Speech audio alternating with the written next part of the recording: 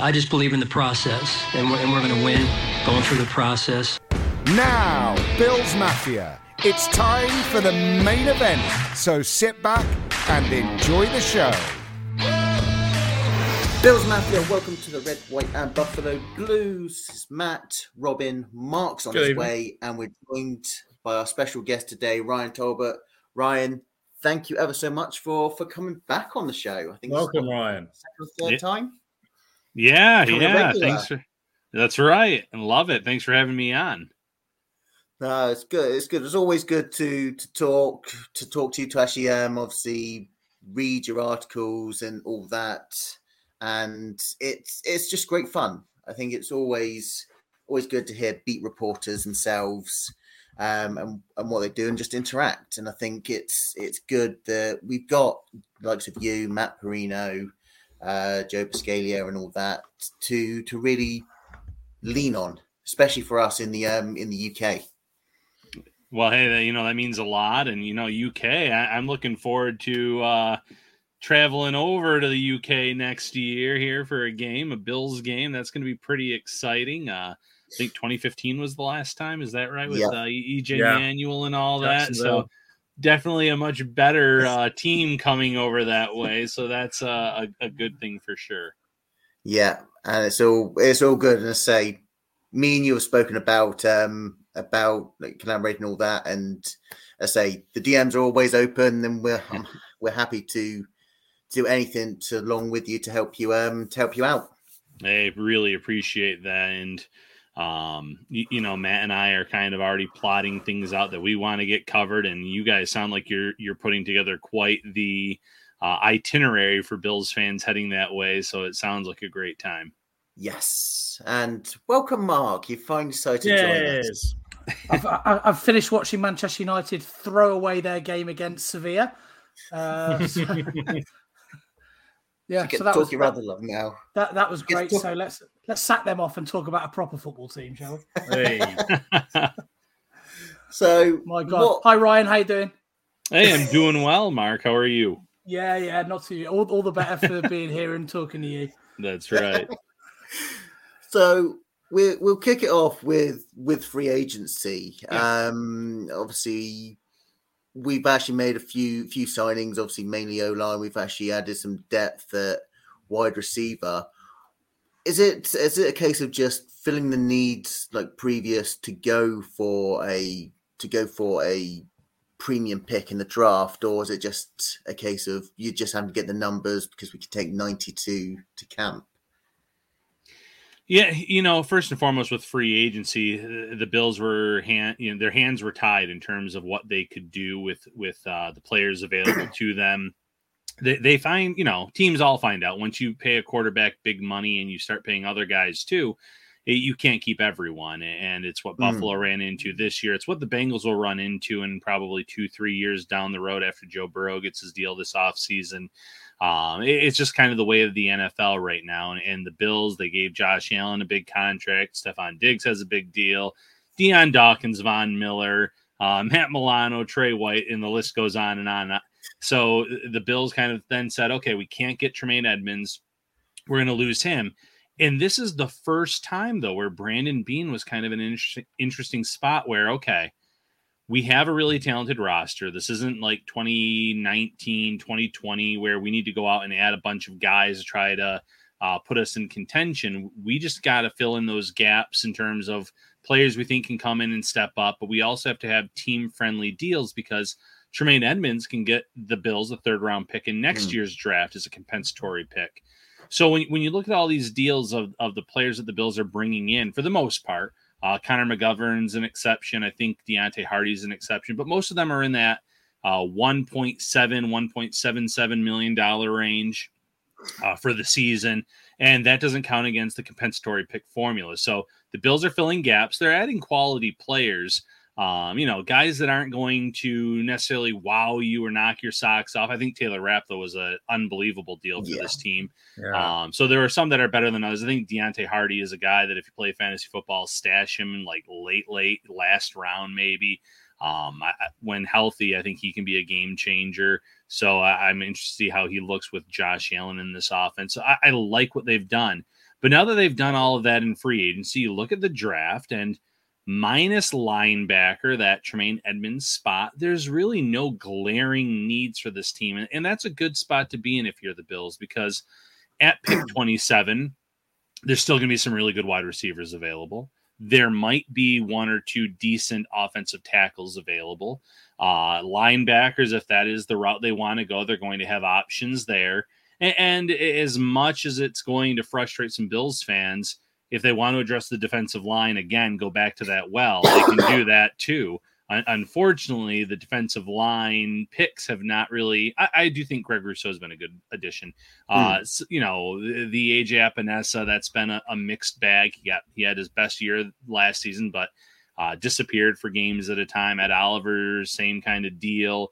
Boogie Basham, Matt just did a great piece with Boogie Basham, knows it's a make or break year, but really hasn't panned out. So I would understand the frustration if the Bills went defense again and there was these playmakers available, especially also tight end, deepest tight end draft probably in the last 20 years, I would probably say. So there's opportunities for the Bills to get better on the offense side of the ball, even in the draft. Yeah. I mean, go on. Does anyone want to jump in? I know you want to. I mean, from my point of view, I think there's a couple of things, isn't there? I take your point about linebacker. Do you think there's any reason, Ryan, why the Bills have chosen not to bring in anybody in free agency when there was a couple of guys available that we were linked with quite a lot? Do you think that's because they were looking to address this in the draft, or is it because they didn't think the talent was there in free agency or the money wasn't there?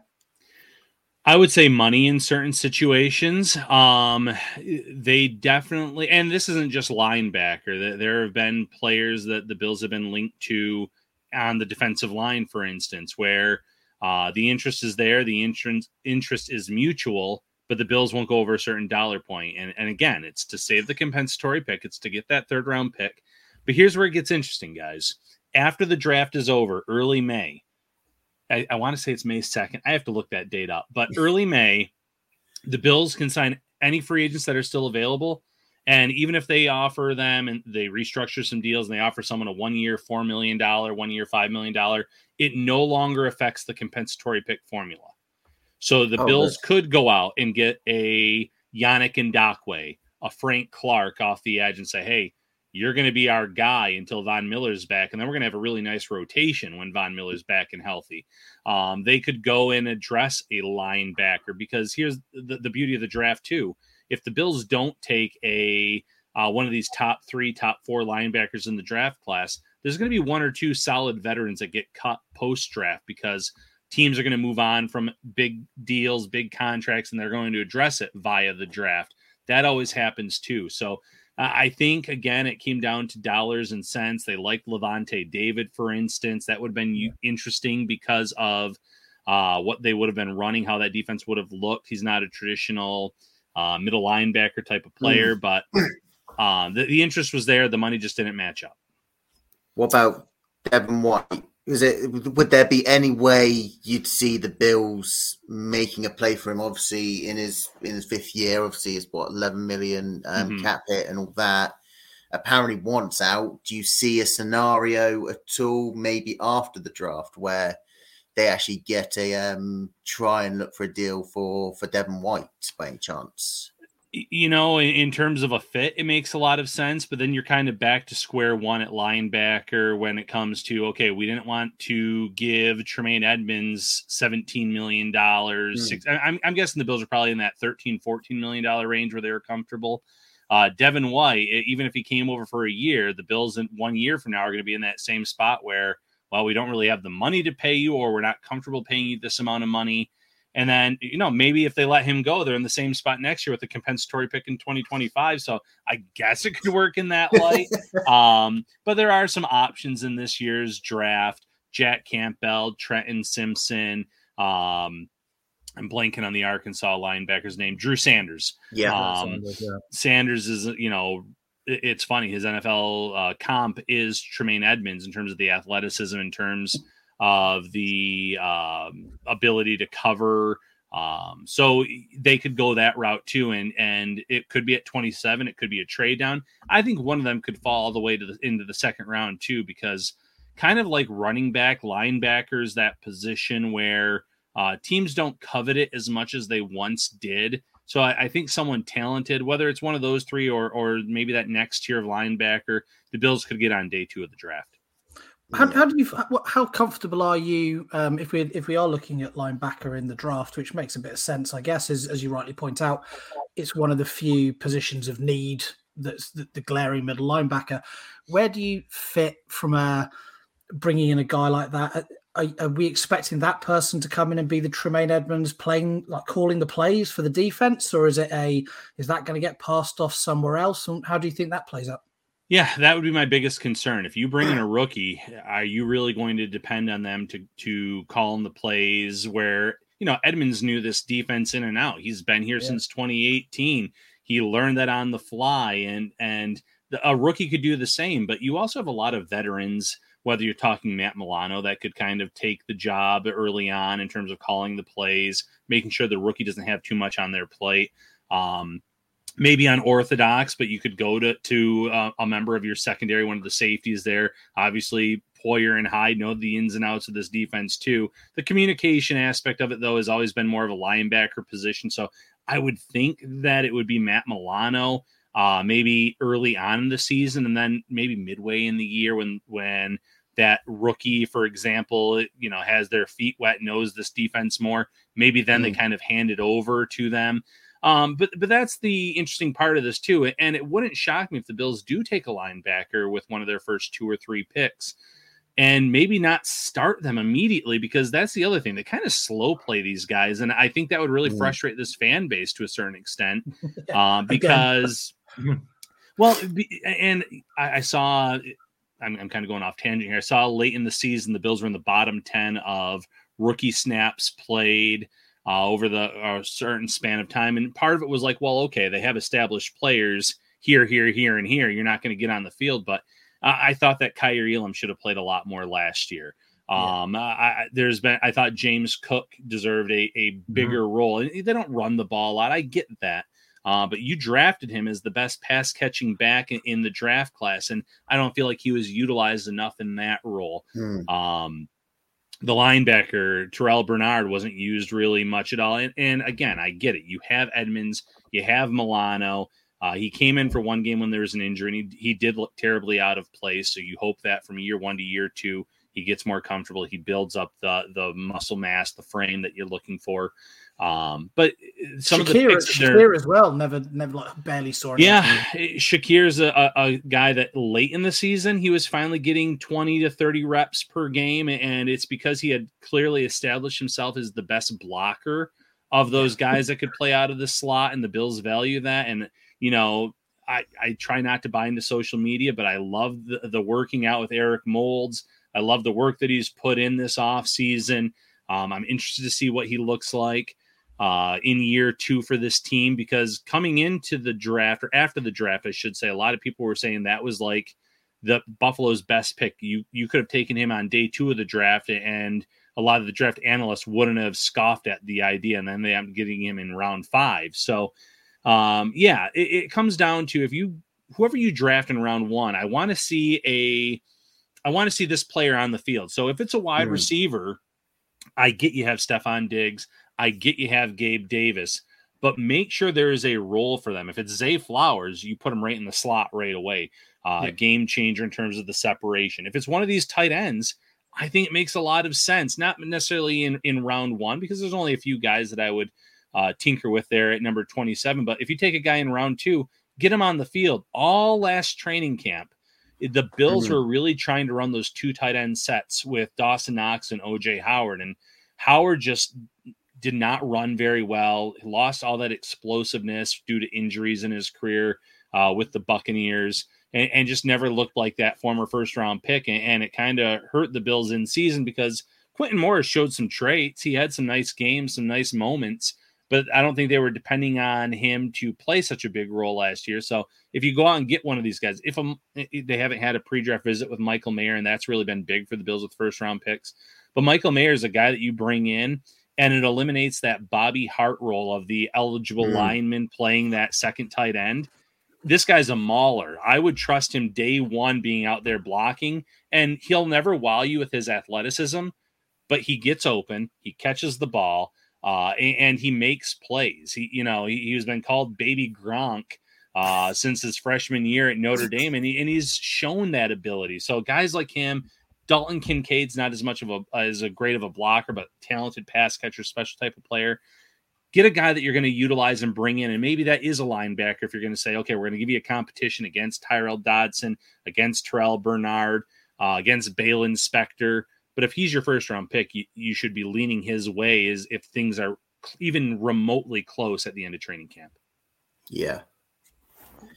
Ryan, can I ask a question? I just want Sure. to get my favourite pre-draft crush out of the way, Darnell Washington, which was the sort of two-part that I was going to ask. So the Bills was making these signings in free agency, and the phrase I used a couple of episodes ago was, it's like they fixed the floor. It's like they fixed the hull of the ship. But one of the things that a lot of people were saying last year, including all of us on the podcast, was outside of Stephon Diggs on the offense, there's a real lack of that real impact, top quality blue chip. Pick your phrasing. The floor of the Bills team, I think, is very strong. No obvious weaknesses, but perhaps there's not enough, as we saw against the Bengals, as we saw in the playoffs, not enough real impact players, real difference makers. And that sort of brought me on to Darnell Washington. And you mentioned a couple of players there in tight end. Surely there's a demand there, and dare I say, move up to get the guy that you want to make a real impact player that just does something that they haven't been able to do in the past. Yeah, that's exactly. And you mentioned Darnell Washington by name, and I joked on last night's episode of Shout that he was off my draft board because these players always share pictures when they're on their pre-draft visit, and he shared a picture of what looked like a shanty with the Bills logo, and like there's nothing around it. It looked like a scene from like a Mad Max movie, and like there was like no sign of civilization. So I kind of joked about that. But Washington's a unique prospect. He's kind of like a unicorn, kind of like a Josh Allen was at quarterback, where he's this big moldable ball of clay. He wasn't even the best tight end at Georgia last year, and obviously, that showed because their other pass catching tight end, it wasn't eligible for the draft this year, but won the top tight end award that they give out in college. But huge guy, has the frame to be this great blocker. You're going to have to work him up in that a little bit. But the wingspan, the size, the red zone possibilities for this guy. It's all intriguing, and I'm sure the Bills have done their due diligence leading up to the draft. I'm sure that with the top 30, they probably looked at some film with him, picked his brain. That's all part of it. You meet the coaches, you check out the facility, you watch film with the guys. You don't generally work out because that falls into the private workout range. But they could have done work with him at Georgia, at the pro day, things like that. But he's definitely one of those guys that I'm sure was on their radar from the pro day on, even leading up to it. The testing numbers are off the chart. So he's someone that you definitely keep in mind. And whether it's at 27, if you love him enough to move up a few spots, by all means do so. And the beauty of the draft is, we've talked about Washington as this first round pick all draft. He could fall into round 2. That there's always those players that we talk a lot about, and then all of a sudden day 2, they're sitting there at the top of the draft board, and you're thinking, man, why are they falling? And it might be fit, it might be need for teams. Knowing that this is such a deep tight end draft, there are literally guys in round 4 of this year's draft that I think you could get to start as rookies. So that's how deep it is. So a team might say, hey, we really like this guy, but we also really like this pass rusher, Nolan Smith. We really like this offensive lineman.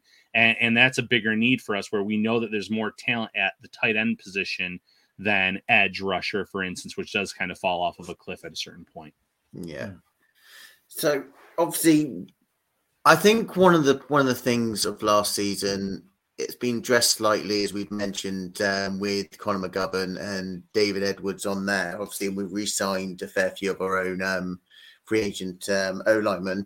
Are we now seeing, especially with Edwards and McGovern, seeing Cromer trying to put his stamp on this offensive line? And obviously last year and previous Cromer years, we've seen them use that pin and pull run scheme to work.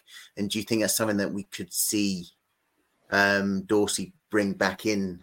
And is there anyone in the draft that would fit that sort of mold, that like pin pull, get your guard out in front of your running back and actually pancake and smash a defensive player to the ground? There definitely are. I just don't know if the Bills are going to go high for a player like that, especially because of the names you mentioned. And, Connor McGovern isn't going to get you front page news stories like Von Miller did last year or anything like that. But he was a really solid, steady player for the Dallas Cowboys. And truth be told, even though I guess it sounds like they're going to try to start him out at left guard, I think right guard is the position where you want to have him. When Zach Martin was out and he played there, I thought he was even better at right guard than he was at left guard. And he was solid at left guard. So that was a nice signing early in free agency. David Edwards is the signing, and he wasn't a free agent last year, but, I'll explain, I guess, better as I go on. He's the guy I would have liked to seen Aaron Kromer sign last year instead of a Roger Saffold, where Saffold had experience, obviously, with Aaron Kromer, but he's 34 years old. He's no longer in his prime. He no longer can do the things that you had him do in your first stint with him, where David Edwards, again, wasn't a free agent last year, but he is the younger guy. He's the guy that is still getting better. In year 1 to year 2 that he was with Kromer, he was really good. He went from, I think, like 9 penalties in his first season to maybe like 1 or 2. His grades in terms of run blocking, pass blocking got really, really good. And the only reason that they were able to get him so cheap is he does have a history with concussions. So if I'm David Edwards, though, I'm looking at the Bills. I'm looking at these facilities that they have, top, notch in the NFL. I'm looking at Mitch Morse, who plays center on this line. He has a history of concussions. I'm literally talking to him about, what has this team done to kind of protect you, to look out for you. I'm reuniting with Kromer because on the short-term deal, if I play really good football this year and I stay healthy, I can cash in somewhere else, because if you're going to be a valuable lineman for a team in this league, teams are going to give you that money. So I do really like what they've done at guard. I wouldn't be shocked if they add another guard in the mid rounds. They did re-sign like Butker as well. And Ryan Bates coming back again. Bates is interesting. They moved him to right guard last year because Saffold comes in. I thought he was better at left guard before Saffold came along. So I'm hoping, maybe the Bills aren't showing their hand yet. I'm hoping that when it comes time to actually put the pads on and start practicing, they flip those guys. They put Ryan Bates at left guard. They let McGovern play right guard. They let Edwards compete for one of those 2 starting spots, because that's legitimate competition. The glaring hole on the offensive line to me is at right tackle. It's Spencer Brown. And, I get it when they drafted him 3rd round. All the traits are there. Athletic guy. Didn't play his final season of college because of the team didn't play the COVID rules, things like that. He didn't want to transfer elsewhere. Last year, he lost valuable time in his first true offseason as a pro because of this back injury that he sustained. He had to have back surgery. He missed a lot of reps at training camp. I don't necessarily agree with Brandon Beane that he got better as the year went on. I actually thought that he got worse. And listen, Brandon Beane's a GM. I'm a beat reporter. There's a reason he's in his spot, and I respect what he says, but I look at Spencer Brown and I say, maybe he does take that leap in year 3, but with all the pieces that you have on this roster, do you really want to depend on someone, on that word, hope that he's going to take that jump? Hope that this guy that has a history of back injuries, it wasn't just the back surgery last year, he's had a history of back injuries, that he's going to take that next step. I'd rather bring in legitimate competition in round 1 or round 2, push him for that starting job. And if he ends up being your swing tackle, that being Spencer Brown, you could do a whole lot worse. I'm sure Brown wouldn't be thrilled with that, but that's the whole point. It's not to coddle these players. It's to bring competition, protect Josh Allen. If you get a blue chipper like a Darnell Wright at right tackle from Tennessee, I think that line's really good. I think Josh Allen has at least an extra half second to stay in the pocket, maybe even more than that.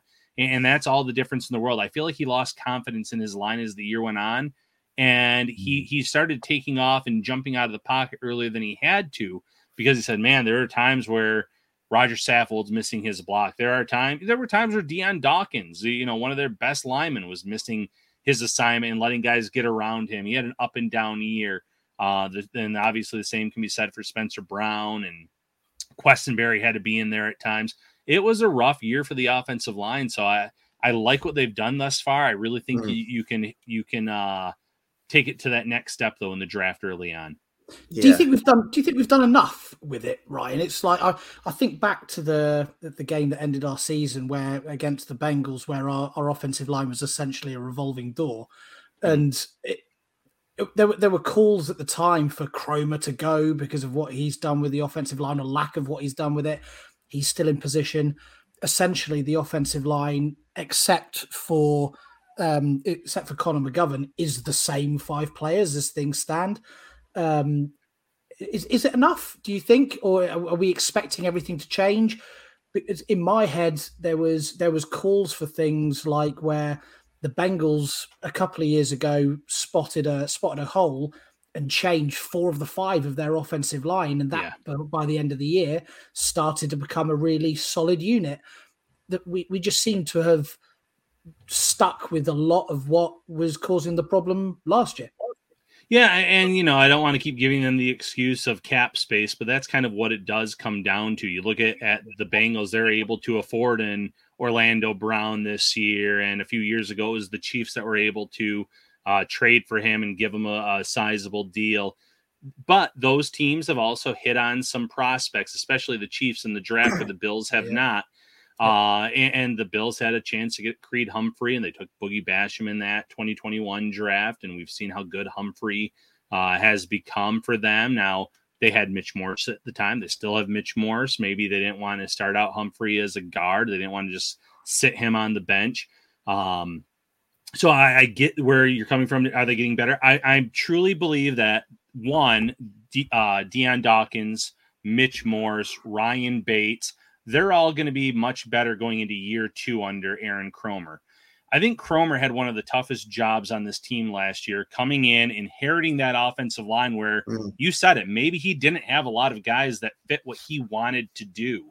And you had a first-year offensive coordinator, and you're kind of figuring things out on the fly, like, okay, what do you want me to do with this line to help your offense? And now, after 1 year together, you can kind of mesh and say, here's where we need to get better on the line. I can get this guy that I had with me on the Rams. We can go out and get Connor McGovern, who's been a sound guard for this team. We like what Ryan Bates had done at left guard the year before. Let's let him try there again. I feel like when it comes to Dawkins, for instance, his up and down year, you're only as good as the player next to you. And when the left guard position was struggling with Roger Saffold, that takes your toll on you as a tackle, because you might see someone coming into a certain gap, and your assignment, you have your eyes on that, but you're also trying to help out the person next to you because they're clearly overwhelmed. They're clearly not in position, this, that, or the other. So I do think that they've done enough based on the resources that they have. If they would have had $30, $40, $50 million in cap space, I would have liked to have seen them splurge on a big name offensive lineman for sure. But that's just not the way it was this year. So if they go out, though, and they draft a tackle in round 1 or round 2, that shows me that they are truly very serious. Or maybe it is a tight end that is a dual threat to block and catch the ball. That shows me that they're serious, because you do have all the pieces to be a Super Bowl team here for this foreseeable future. As long as Josh Allen's here, you're a Super Bowl contender. But it's going to get harder every year with the cap space, with guys getting older. They were very lucky to be able to get a Jordan Poyer back this year at safety. But as these guys get older too, you only have so many more years of prime Stephon Diggs. You want to make sure that you're getting the most out of Mitch Morse in these final years of his career at center. Deion Dawkins, when this contract ends up, he'll be a little older in age too. Is that someone you want to invest in as well? So yeah, they're kind of also racing against the clock in a lot of positions. I kind of think, and it will pay me to say this, the Chiefs kind of have the blueprint actually going forward. Because obviously in previous years, Bean has always been more reactive rather than actually planning forward, i.e.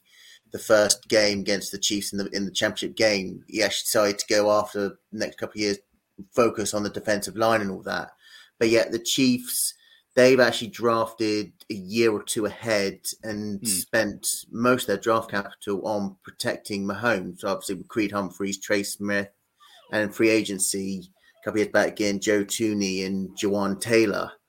We heard Bean in his pressers saying that how he is about protecting Allen. Obviously, hopefully, if he's doing that, you could see, as you say, around one or two offensive linemen. Is that something that really they need to focus a little bit more on, especially when, as you say, after the draft, once the cutoff for the compensatory pick actually ends, could you see them trying to find that relatively experienced but young offensive lineman to come in and actually help protect Josh Allen? Yeah, linemen will be tough because every team is always trying to stockpile linemen. I think that with the compensatory pick or after that time period's gone off, I think that's the pass rusher time where you go and you get one of those established guys there.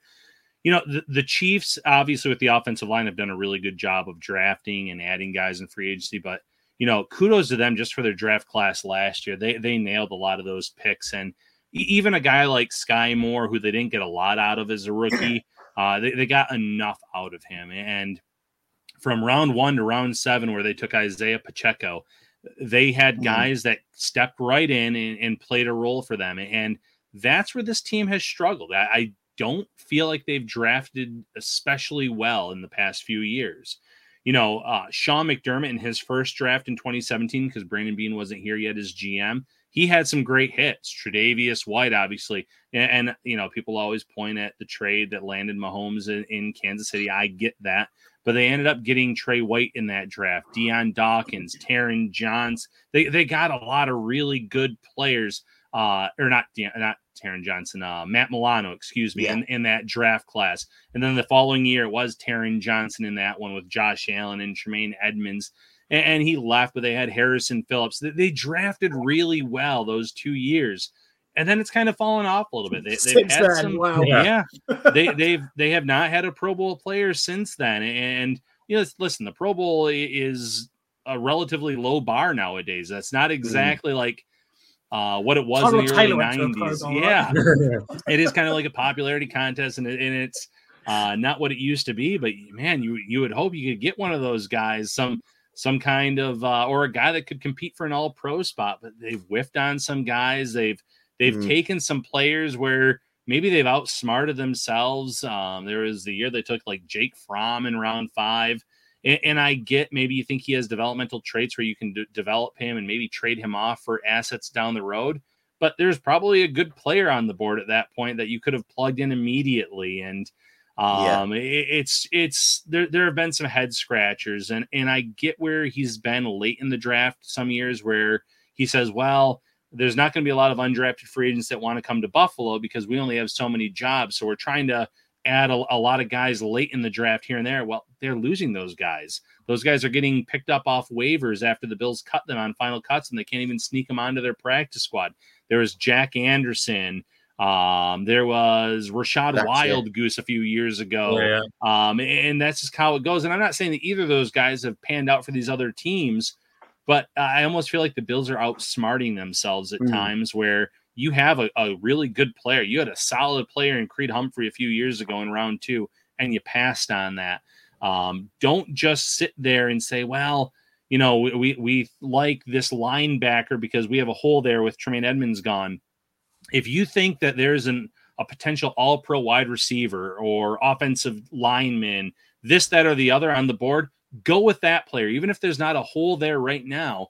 Because like you said, the Chiefs are thinking not just this year, they're thinking a year, 2 years down the road, and it's really panning out for them. And now, you know, the Bills, who have tried to build their roster up to beat the Chiefs, and they've done so in the regular season the last 2 years. Well, now it's not just the Chiefs, it's the Bengals, who obviously stomped them in the playoffs this past season. And you look, and, you know, the East is going to be a lot tougher this year with the Jets when they eventually trade for Rodgers, with the Dolphins. You have teams, other teams in this conference too, where I do think that with Sean Payton, the Broncos are going to be better. I don't think they're a Super Bowl contender, but they're going to be a competitive team. I love the Chargers roster. Every year they find a way to disappoint or choke or do something weird. But I do love that roster, and Jacksonville's getting better. So, and oh, by the way, you have two teams in the top three in the AFC, in the Colts and in the Texans, that if they hit on a quarterback, they're going to be competitive sooner rather than later too. So it just gets tougher and tougher. You can't just sit there and say, well, we need to be able to beat this team because they're our main rival. Every team is getting better every year, and there's going to be another team that's going to come up maybe and be a team like the Bengals in these next few years. Yeah. So, if we move on to the draft and all that, it's all positive, isn't it, guys? Yeah, I know. I'm sorry, that was a real bummer. I just about got last season out of my system as well. I was starting to feel positive. Oh man. I noticed, Ryan, one of the, like, when you're talking about pick 27, and you're talking about, all pro wide receivers, tight ends. Do we take a tackle? Do we take a linebacker? You've never mentioned anything that I've heard you guys talk about a certain Bijan Robinson. Is that someone that you discount completely at 27? I don't think he'll be there at 27. I know that's been the draft. I think it goes 10 to the Eagles. That's been my gut feeling. I feel like he's going to go a lot higher than people have thought. And to be fair, he's a talented enough player to be a top 10 pick despite being a running back. Yeah. I just look at what the Bills are doing, and as good as Bijan Robinson is, they have a solid 1 through 3 right now. They're looking at Latavius Murray. They had him in for a visit. He's someone that's run for over 500 yards the last 8 years as kind of like a rotational piece. So he's a solid guy, and I get none of them are Bijan Robinson. If you take a Bijan Robinson, you're already hurting the stock of James Cook, who you just took with a second-round pick last year. And that's where it kind of blurs for me. I get that Bijan Robinson's a special player. If he's there at 27 and the Bills take him, I'm not against it. But you just spent a second-round pick last year on James Cook. You've spent a day 2 pick on Devin Singletary, who's no longer with the team, and Zach Moss, who's no longer with the team. But you've already kind of allocated some assets to that position over the years. And what do you have to show for it? I thought Singletary was a very solid player. Don't get me wrong. But not this guy that got you over the hump. Zach Moss was a complete, swing and a miss. Bijan Robinson is not going to be a swing and a miss if the Bills end up drafting him. I just don't think he's there at 27. I truly think that there's a team in the top 15 that takes him, but I have him pegged to the Philadelphia Eagles because I'm sitting there if I'm the Eagles and I say, hey, we have this great roster already. We have this special Super Bowl run last year, and there's no reason to think they can't do that in a very weak NFC for the foreseeable future. Let's get this blue chipper running back that takes some pressure off of Jalen Hurts, that makes it hard for teams to focus in solely on AJ Brown. They already have a solid line. I mean, if they address their lines or their secondary, I would understand it. But I think they're in a great position to take the best player. And at that point, I think it could be Bijan Robinson. So, yeah, I haven't mentioned Robinson, but it's mostly in my mind, he won't be there. Yeah, that's fair. Piggybacking just on the back of that, Ryan, I'm thinking of the best 2 wide receivers, because if I was a general manager, and I'm probably never going to be, I'm thinking wide receiver. The still a chance, Robin. There's still a chance. Still a chance. Never say never, mate. I fear the sun is setting on my chances. But if I were, I'm thinking, the 2 ones that come to mind were Zay Flowers and Jordan Addison as the 2. And I suppose I'd like to parlay that into my next question, which is, if you look at, I think it's Seattle are picking at 20, aren't they? Tampa at 19, Chargers at 21. I think 6 and 18 for Seattle, but right, yeah, they're in that range, yeah. Oh, fine. I'll have to update my thing. What I mean, if they've still got the player that's sitting there, because I've run a few mock drafts, I've run them through, and Zay Flowers is in that sort of 10 to 20 sort of range. Do they pull the trigger on that? Do they move up? Is wide receiver 2 worth trading up for? What do you give up for, and how high do you go up for? If I can answer that in 2 parts. Yeah. So in terms of how far to trade up, I think the Bills the highest they should try to trade up is like pick 20. Okay. 7, a move of 7 is not going to take away a lot of your picks this year or many of your valuable ones next year. You could always even keep in mind with that Tremaine Edmonds 3rd round pick next year, trade your 3rd round pick in 2024, your number 27 this year. You're going to get a 3rd round pick back with Edmonds. You're really not truly losing a 3rd round pick. You're just losing that extra pick that you had if you wanted to trade up. In terms of the guys to trade up for, Smith and Jigba, Jackson Smith and Jigba out of Ohio State has been that guy that's kind of taken over the conversation as wide receiver 1. I love his game. If he was there 2021, I would consider moving up for him. Zay Flowers is probably my favorite receiver in this draft class. I love his ability to separate.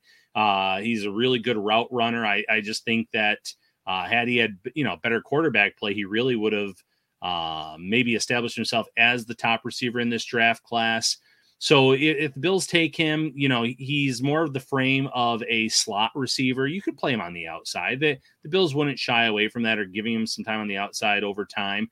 I'm not sure if I trade up 21 in range like that, like I would maybe a Smith and Jigba. But if he's there 24, 25, I would consider it. And I'm really glad you mentioned Addison. This goes back to draft analysts, even guys like myself that cover a team. Back in January, Addison was wide receiver number 1. He's a former Biletnikoff winner when he was at Pitt, caught over 100 passes, put some obscene line. I think he had 17 touchdown receptions that year. He goes to USC last year, has a fine season there as well. And he was this clear-cut wide receiver 1 in this draft class, going top 10. And then, the combine happens. And this is what always happens, the Underwear Olympics. Teams kind of look at the frame of him. Well, he's not as muscular or as put together as a Smith and Jigba, or he doesn't have the same kind of muscle mass as a Zay Flowers. And they pick holes in these players where this guy's been exceptional 2 years in a row, 2 different programs, 2 different offenses. And now you're sitting there saying he might be wide receiver 3. He might be wide receiver 4 or 5 because Quentin Johnston, depending on where you fall on him, he's, the conversation there is he a wide receiver or is he an athlete? Well, if you have a special quarterback, I think that you can make an athlete into a pretty special wide receiver. Don't overthink a Quentin Johnston like a lot of teams did DK Metcalf a few years ago, where, he looks great, but is he an NFL wide receiver? Well, yeah, he is. He's shown he is. But now Addison, it's so funny. He was wide receiver 1 before all these, before the combine, before this pre-draft process took place. And now he could be wide receiver 4 or 5. And if he's sitting there at 27 and the Bills take him, I think that's a win for Buffalo. I think you're getting someone that might end up being the best wide receiver in this draft class when all is said and done. And because people have picked holes in his game for the last few months, he's fallen down these draft boards a little bit. So I wouldn't be against that pick either. I mean, obviously, we foresee, we only got 6 picks this year. You say we could potentially use our 3rd round. Obviously, hopefully keep the 3rd round from next year on there. Obviously, could you see a round 27 plus a player as a pick, and I've been reading Matt Perino's mock draft, obviously see a quarterback needy team, and his example was obviously the Rams actually moving up to trade with us, so we get obviously their number 36 and actually then build there, get a couple more picks in the 2nd round to actually work a little bit more with a few more options on the table. Yeah, listen, I mean, everyone talks about trading down and how it's a win. You need a partner to trade down with. That's what it comes down to. And just like trading up, you need a partner to trade down with. And I do think there are some teams that are going to miss out on the top 2 quarterbacks in this draft. Maybe the top 3 where you fall with Richardson. I think he is the number 3 quarterback in this draft class. But then when it comes to Will Levis and it comes to Hendon Hooker, there's going to be guys that are going to slide down the draft board a little bit, and that might be the Will Levis. Hendon Hooker, he's all of a sudden just in the last week or 2 come into this conversation. Is he quarterback number 3? Well, I don't think he is. I think he's about 25 years old. That's the big knock on him. He played great at Tennessee. He suffered a pretty serious injury. I think he's someone, though, that if you're a GM, and especially the Rams, I love that Matt used the Rams. The Rams have a Lombardi trophy, a recent Lombardi trophy in their trophy case. So I can't criticize them too much, but they have given away draft picks like it's candy. They have, they're, the future looks bleak, but if you get a franchise quarterback, you can turn things around quickly. Matthew Stafford's getting toward the end of the road here. Back injuries, just getting older in general. So they are a team that I could see wanting to move up from round 2 to round 1. It's so important for these teams to go into the end of round 1 to get a quarterback because of that 5th-year option. If you hit on a quarterback, you know how much money quarterbacks make. If you can get a guy late in round 1, that's not terrible on the rookie pay scale for a quarterback especially. And then you can pick up their 5th-year option and get that team-controlled salary for 1 extra year before you have to pay them millions upon millions. It just makes so much sense. And then the Bills can slide down. They want extra picks. I'm sure they do. When you only have 6 entering this draft and you still have some needs to address, I just talked about how this team's getting older at key spots. They do have to think 2 years down the road, 3 years down the road.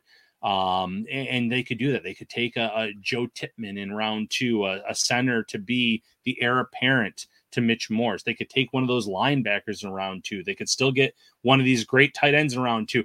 There's going to be players that fall right into their laps there, and you don't need a 5th round or a 5th-year option, on a linebacker or a tight end or a receiver. As nice as that can be, that's where quarterback comes into play. And so Will Levis, a Hendon Hooker late in round 1, I could see a team wanting to move up there. And that's, if I'm the Bills, I'm listening. If there's someone on their draft board that still has a 1st-round grade, maybe they don't end up moving down. But that's the hard part when you're at pick 27. Realistically, I don't think the Bills are going to have more than maybe 15 players with a 1st-round grade. And I'm not including the quarterbacks. They might have a 1st-round grade on a few of the quarterbacks, but they're not taking a quarterback. They have Josh Allen. They're set there. They're not going to do anything crazy at quarterback. So 15 guys they might have a 1st-round grade on. Could one of them fall to them? Yes, it happens every year. There's someone that falls where the Bills have a high grade on them. But we saw last year they moved up 2 spots to get Kyer Elam because they said Elam was their last player with a 1st-round grade. If they just stayed put, maybe he falls to them. But if not, they're taking a 2nd-round value in the 1st round or trying to call and make a move, and maybe they're not successful in doing so. So if I'm Buffalo, I'm comfortable at 27 saying there's a good chance I'm not going to get a player with a 1st-round grade. I'd rather be able to get 2 guys that I had a high 2nd-round grade on in round 2 and develop those guys and maybe end up being all the wiser for it. Yeah, because he actually traded down with the Rams to get 36, 6, and 69. Selected Darnell Washington at 36, and then he actually traded the actual 2nd round pick 59 and 137 the 5th round for number 52 to pick up Jack Campbell. So it makes sense. I mean, most people probably think that's almost like wasted. Why do you not just take him a little bit earlier? But it's all about how, as you say, having to work with the picks that we have, even if you want to throw in a few future picks or anything like that. But it's always interesting to see, especially at anywhere that from like 22 onwards, when you're in the actual playoffs, harder, as you say, to figure out where you've got your grades on your 1st round, and can you get anyone that's borderline 1st at, say, 27 to 32? Yeah, you have to play the draft board. And, Brandon Beane's going to go into it with an open mind in terms of trading up versus trading down. There's no doubt in my mind on that. But you only have so many opportunities to get these game-changing players. He said it at the end of the year conference. I don't want to be bad enough where I'm picking in the top 10. Sometimes it's not that you're bad enough. You land these trades that you end up inheriting really good picks, like the Eagles ended up doing, like the Seattle Seahawks ended up doing. This was a team that made the playoffs last year, and they're picking at number 6. So if Richardson falls, for instance, maybe they end up taking him because, hey, you know, we like Geno Smith, but we give him a short-term deal. It's nothing that we're tied into long-term. And if Richardson's someone we believe in, we're going to be in the playoffs for the next decade plus, and we're never going to be here again. But they could also say we can get a generational player like Will Anderson. We can go out and get a special type of pass rusher. Teams that make the playoffs, like you said, it gets harder and harder because you're not usually in that top half of the draft. It's just savvy trades sometimes land you there. And maybe the Bills can do something where they trade down, and they're not going to end up in getting a first-round pick next year from a team at 27. Don't get me wrong with that. But they could end up getting some really good quality prospects, some day 2 guys, 3 day 2 guys that could come in and be immediate contributors and then be starters long-term for this team. That might be better than just staying put and getting 2 guys that maybe end up being really good, because the difference between the number 25 prospect in this draft and the number 55 prospect in this draft is usually not a wide margin, believe it or not. So at that point, you got to start thinking, if I can get extra picks, I'm open to it unless X player falls.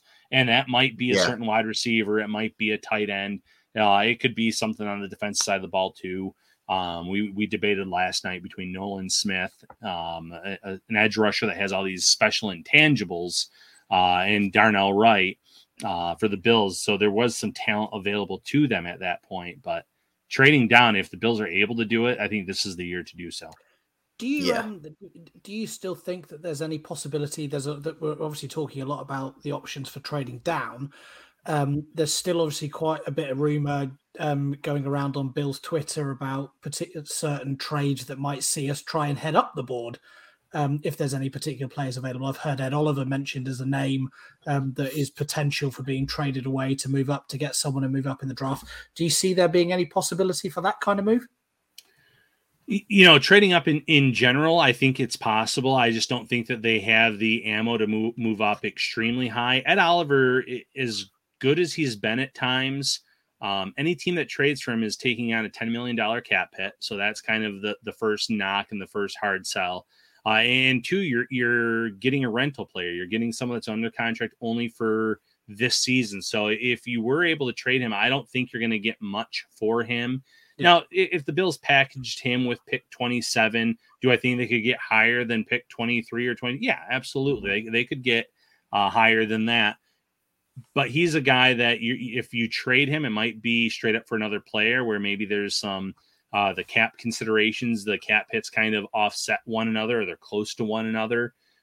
Team that's hungry, they need that hungry defensive tackle that's going into a season where they're trying to get paid. And I do believe there's something to that, where you get these guys in the final year of their deal, and all of a sudden, I'm not saying that some light bulb comes on.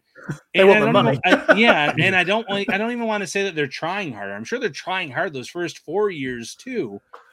But man, they want that money, and they're gonna do whatever it takes. So that's a bigger motivation than anything else. Right? That's right. That's huge. So there might be a team that sits there and says, okay, even if it's a rental player, we think that he could be a disruptive force for us and be a game changer, at least for that 1 year. So I don't think he's a player that's going to move you far up the board, but he's a guy that you could end up trading because you get that cap relief. And as solid of a player as he's been, he hasn't played up to that number 9 overall pick draft status either, where, unfairly he was being compared to like an Aaron Donald. Aaron Donalds are not common in the NFL. These undersized guys that are just game changers. He's had some good moments. He's had some really good games. Tell him every game's a Thanksgiving game. I feel like he always shows up on Thanksgiving games. So convince him every game's Thanksgiving, and maybe he'll put together this monster year where the Bills or another team have to pay him big bucks next year. Yeah. Ryan, can I just I suppose a general question? What's your sense of the depth of quality in the draft this year? Because much more than me, I'm sure, but the sense I'm getting that there seems to be a relatively small number of those really, big impact superstar type players. But I get the sense that there's a sort of flatter but longer curve going on, that the quality tends to go through rounds 2, 3, and 4, even if the very top end talent doesn't seem to be quite there this year. Doesn't seem to be quite as many household names. Is that accurate, do you think? Yeah, I think that's very accurate. I think it's weak at the top of the board. I think both of the top 2 quarterbacks that are going to probably go 1, 2 in this draft class, there's questions about them, their size, their frame, and they're not a sure thing. No quarterback's a sure thing. People looking back at the 2018 draft thought that the Allen pick was a head scratcher and was probably the worst of the quarterback picks that round. And yet, looking back, he's clearly established himself as the best one. Lamar Jackson obviously is up there too, but he's dealing with his own issues right now, trying to get a new contract and everything else. But, that's the beauty of it. It's not a superstar heavy draft. I think there's some really good edge rushers, some really good offensive linemen. This is the deepest tight end draft. Like I said, I think it's a solid running back draft.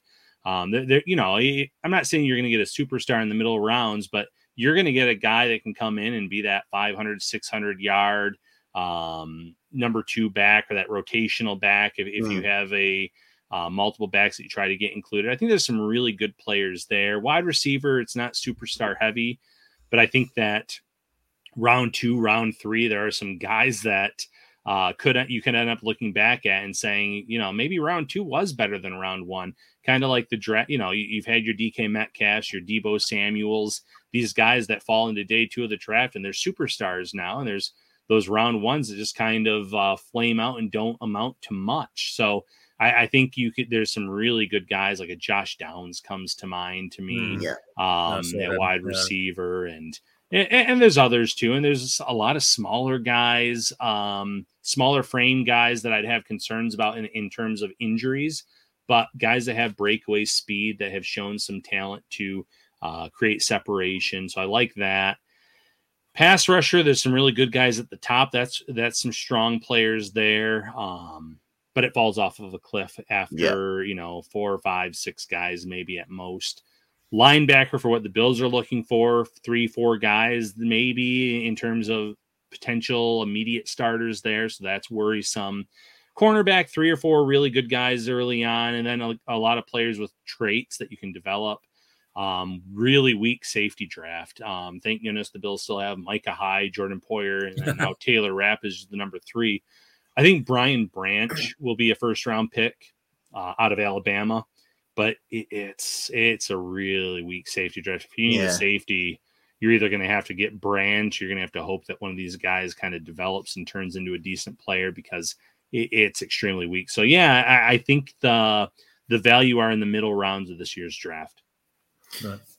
So, from the top 30 that are being reported, that have happened and all that, obviously the Bills doing their due diligence, as you said earlier in the earlier show, with going through tape, getting to know the prospects and all that.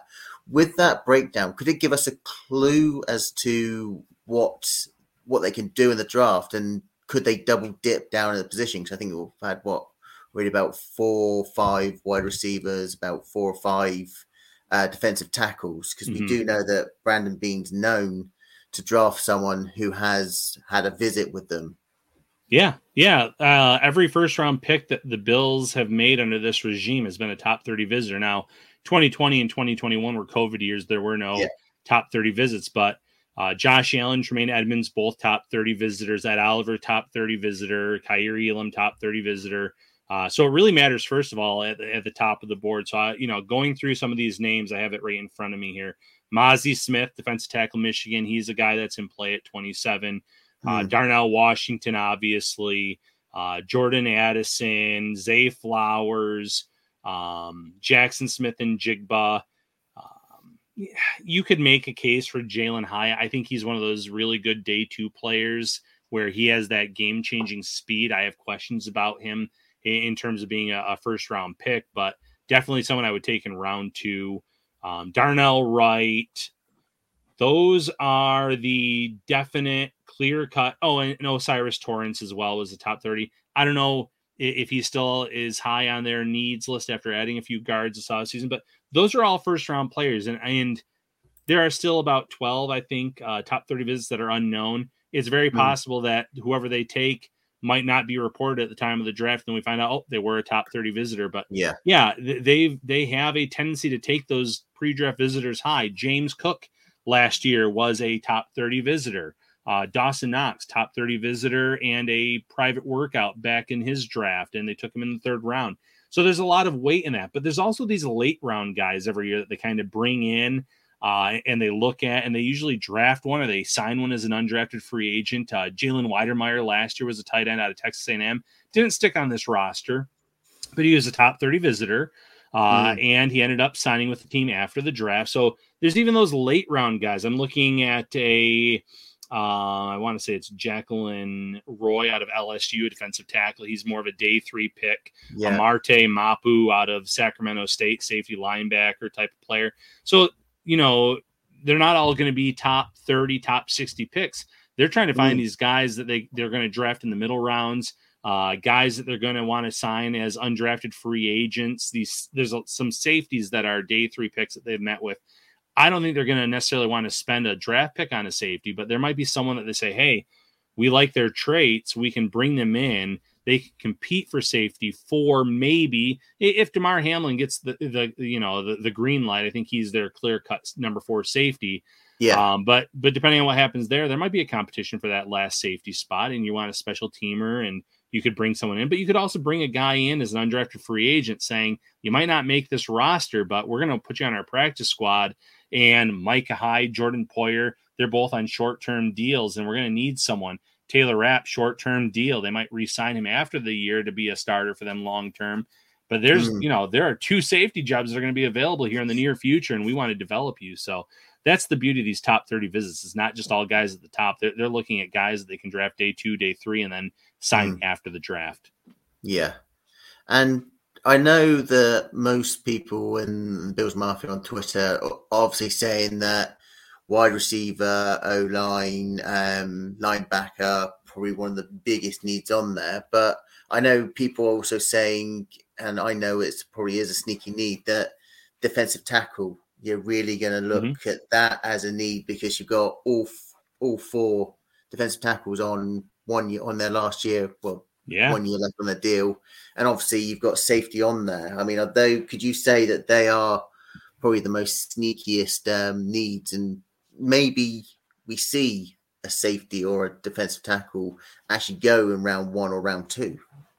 Yeah, I don't think safety, just because of how weak this draft is. If they take the Alabama linebacker in round 1, you're not going to get him on the field, and you're at the same problem that you had before. You have a top 1 through 3, but I think you add a guy in the middle rounds late in the draft at safety. But defensive tackle, yes, round 1, round 2, it wouldn't shock me. You just said Ed Oliver, final year of his, right? Final year of his deal. It's going to be an edge rusher, isn't it? It probably will be. Fans are going to see a few, shiny weapons sitting there, or a good tackle, and they're going to go defensive side of the ball, and there's going to be an uproar. But Amazi Smith, I'm not as high on him as others. He was called a version of Don Terry Poe with, not always as competitive. And Don Terry Poe had a fine career, but he's not someone that I'm saying, oh yeah, let's go get our Don Terry Poe in here. He wasn't this great player, but Mazi Smith, yes, he's in play. There's a lot of guys because, Tim Settle, Daquan Jones, these guys they're all in the final years of their deal, and no guarantee they're going to come back long-term. I would love to see them extend Daquan Jones. I thought he was great last year. I know he's a little bit older, but he was outstanding. I don't mind him being here for 2-3 more years. Tim Settle disappointed, to be quite honest. I was very high on him from what I saw when in his time in Washington. I thought that he fit in really well with that defensive line. It was all first rounders that started for Washington, but he came in as a rotational piece, and he looked the part. He looked like a guy that they drafted in the first round at times. And he just wasn't that for the Bills this past season. So maybe he has a really, bounces back this year, gets a bigger role, maybe sees more snaps with the team. But yeah, that's definitely the sneakiest need for me is defensive tackle, because again, you're not just thinking this year, you're thinking next year and the year in 2 years down the road, and they're going to need someone at that spot. Yeah. So the last couple of questions on there, do we see well, we probably already covered it just now on there with the potential taking defensive end. But do you see any sort of surprise on draft day for the Bills in the front office actually throwing out any smoke screens? They're going to throw out a lot of smoke screens. They always do, and a lot of teams do, to their credit. I mean, I can go back many years where they were reportedly trying to move up for Quinnen Williams. Now, looking back, that would have been fantastic. But, there was reports about them trying to move up to 2 or 3 to get him in that draft that they ended up getting at Oliver. And there's always these moves that get talked about. But Brandon Beane's going to sit there and they have a very good front office. They're going to play the board. And if trading up is the move for them, they're going to do it. They're at least going to explore it. They're going to make calls. They're going to try to do what they can without giving up too much value.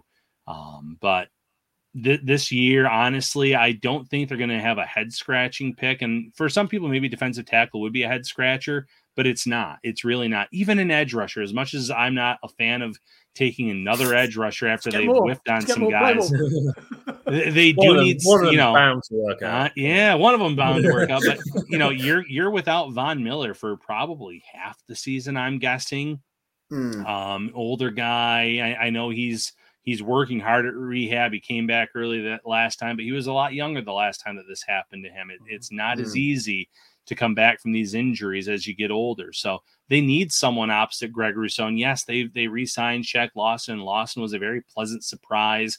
Boogie Basham saying all the right things about knowing this is a make or break year. AJ Epinez is coming off of some career highs. They could end up signing a pass rusher after the draft. But if that's not their plan to get one of those pass rushers, it might be a pass rusher in round 1, a guy like Nolan Smith if he falls into their laps. And if it happens, I understand it. I'm not thrilled with it. I think that you saw in the Super Bowl this year, you can have a good defense like Philadelphia did all season, but you're going to have to score high 30s, low 40s to win a Super Bowl. So for me, it's attack the offense, get that tight end, get that wide receiver, get that offensive tackle. Or if in the case that a Bijan Robinson falls, fine, go after it. Get those special players because you need to be able to put up points, regular season, playoffs, and Super Bowl. And the final question is, who are your draft crushes and who would you bang the table for being to draft? So like say one from day 1, one from day 2, and one from day 3. Okay, day 1, I'll give you Zay Flowers and Darnell Wright. Those are both guys I would be thrilled with at number 27. Day 2 pick, I really like Luke Schoonmaker. Am I saying his name right? Out of Michigan. Yeah, Michigan tight end. I like all of his intangibles. But again, there's guys in round 4, round 5 that you can get in here, and I wouldn't be opposed to the Bills passing on tight end. I don't necessarily have a day 3 draft crush right now, but what usually happens is there's a guy that I think will go a lot earlier. They'll be sitting there early on in day 3, and then you'll see me on Twitter pounding the table saying, go and get this guy. Last year, he went earlier than I thought. Cornerback, went to Seattle, loved his intangibles. Tariq Woolen. Yes, Woolen. I had him in a few of my mock drafts, and he had transitioned over to cornerback. He was a wide receiver. And I said, I get it. I know there's not a lot of reps, but the makeup, the athletic score, it's off the charts, the size at cornerback. And sure enough, he showed out and he looks great for Seattle. So there's going to be someone that falls that I'll be pounding the table on social media for sure. That's all right. With me, it's the Pittsburgh running back Israel Akabanda. Oh, okay. I like him. Mine. Yeah. He's Damian Harris. He's a Damian Harris type player. He's actually got good pace, good speed, a bit of power in him. He's only 20, so room to grow. I think with Harris, there's injury concerns. So bringing in someone that has that skill set that's a rookie, by all means. Yeah. But no, thank you ever so much, Ryan, for coming on the show. Very much appreciated. And obviously, we'll hopefully see you in London for sure. Yeah. Can't wait. Better get in the queue for tickets. I think it's going to be. You get given them. I'll be in the press box. I'm in. I'm okay. Well, you can try to let us in somehow. He gets a free pass to our event. I have a feeling it's going to be tough. But guys, my pleasure though. Love coming on. Love chatting with you guys. Always a good time. Cool. And just for obviously people who haven't followed you or still don't follow you, where can they find your work and where can they find you on the socials? Yeah, you can find my work at nyup.com and syracuse.com. You can find me on Twitter at Ryan Talbot Bills.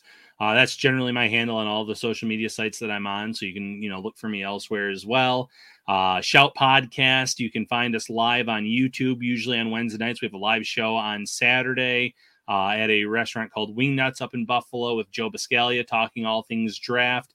And if you don't want to watch live, you can find us on any of the major podcast platforms. Awesome. So thank you very much for listening to the show. Obviously, follow all of us on our socials. Follow the UK Bills on the socials. And for Robin, Mark, Ryan, and myself, Matt, it's good morning, good afternoon, good evening. Thank you for listening, and let's go Buffalo Bills. Go Bills. Yeah, no. You don't know anything about heart. You don't know anything about work. Huh? That's who we are. Bills on 3. 1, 2, 3.